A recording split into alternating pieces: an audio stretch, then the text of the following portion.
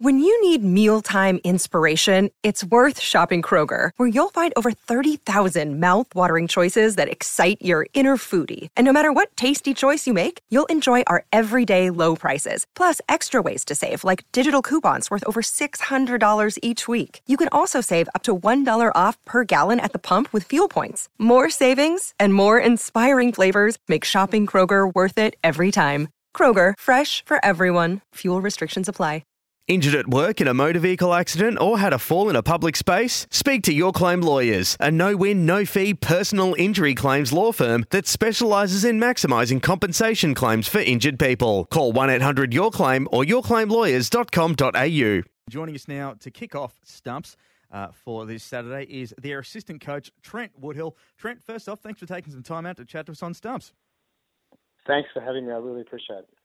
Now, obviously, the Stars got their first win. KP starred with a stellar 74. It was announced a couple of weeks, just a few games back, that he'll be pulling the pin at the end of the season. How much of a big gap is losing KP going to be for the Stars in BBLs to come? Oh, it's huge, especially at Etihad. The last couple of years he's been fantastic there, and I think he's been man of the match at least the last two and maybe the last three times there, so that's going to be a big loss. But he's just really good around the group. There's a lot that comes with KP, but what he brings is experience and entertainment, that's for sure. Trent, what do you do from here? You know, KP saying he's gone. This is me saying it. I think Luke Wright will be gone. I don't know if he's announced it. There's two or three other guys, that probably are coming to the end of their tether. Let's say there's half a dozen all up in that Stars lineup. Yep. When do you start filling those places as such? And talking to people to come onto your roster for next season? It's a difficult one. There's a weird embargo period where you can enter into non-binding contractual discussions. So basically you can talk to players from other teams, but you can't enter anything that's solid. But it's a really weird one. So I'm sort of looking at next year. But so also can you say to Nims, Trent, we're going to give you 150. But we're not signing the contract. But the deal we would like to put to you in when that embargo's passed is this one, or you can't even go that far?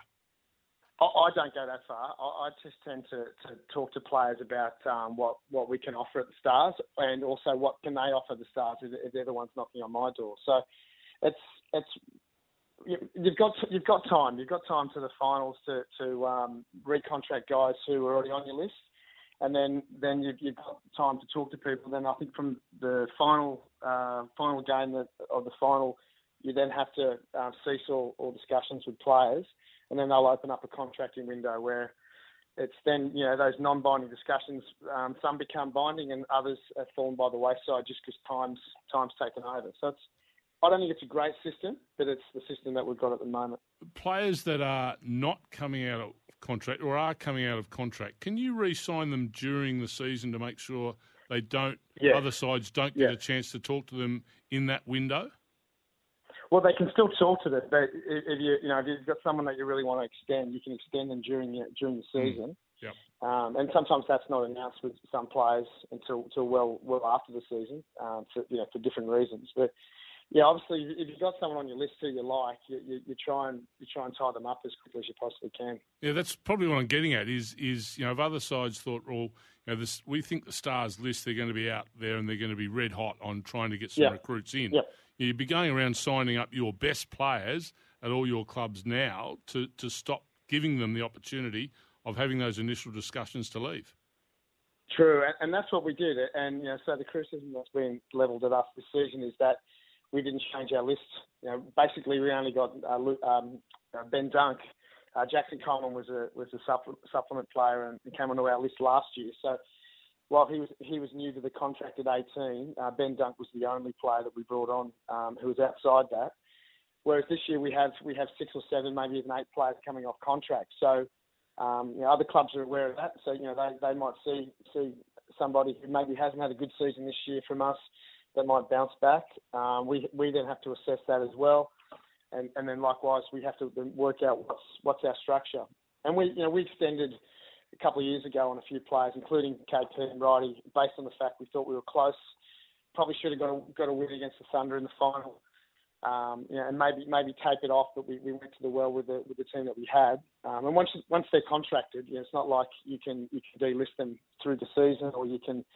There's rarely a trade, and you can't trade mid-season. So you have to work with what you have in the end.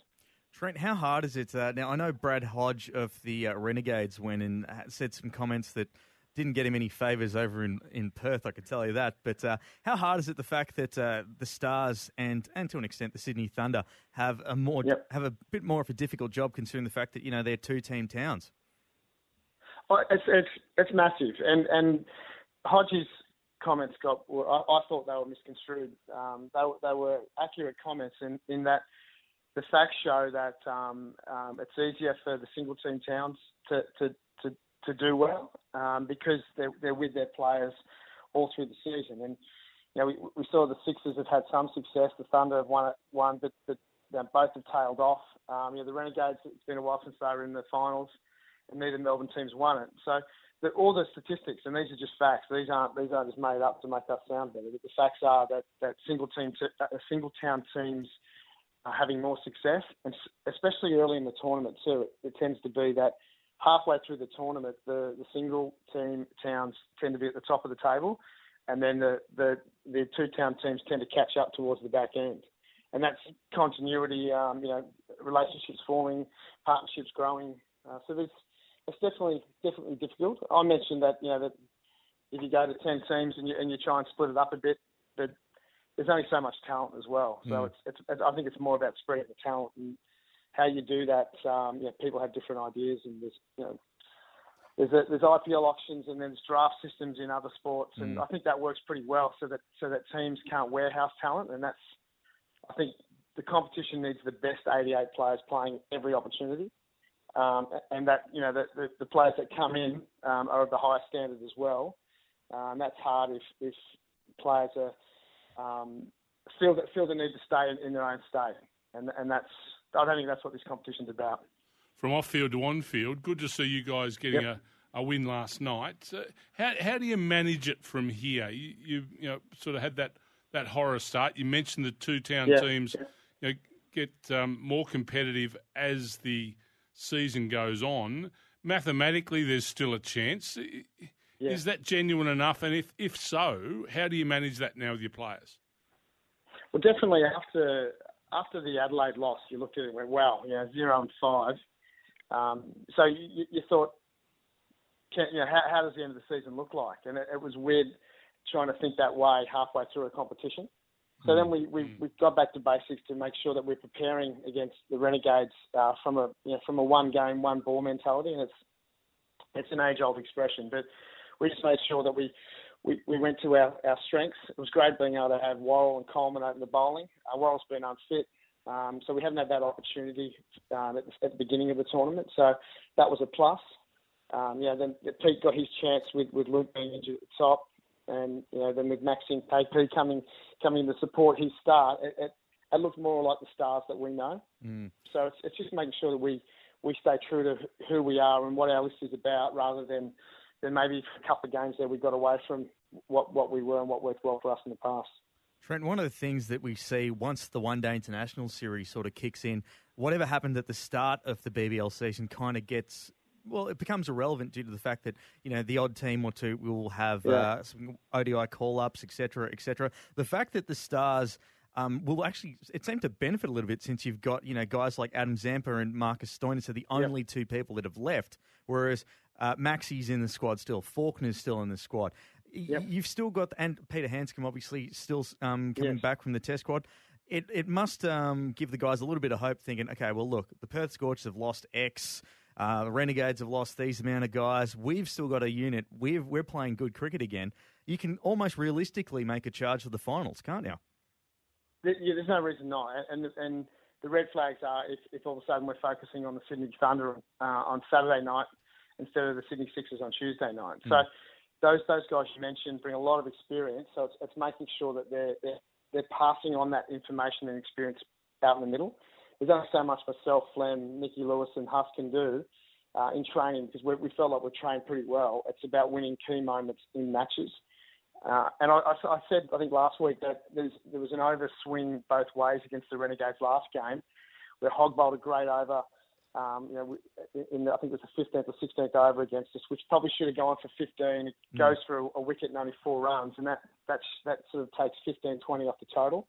Then the Renegades got a quick start. So we're going to make sure that those guys you mentioned really enforce that each ball has the same significance as the one before and the one after that, so that we get a competitive total, we bat first, and likewise we can pressure the opposition if they bat first.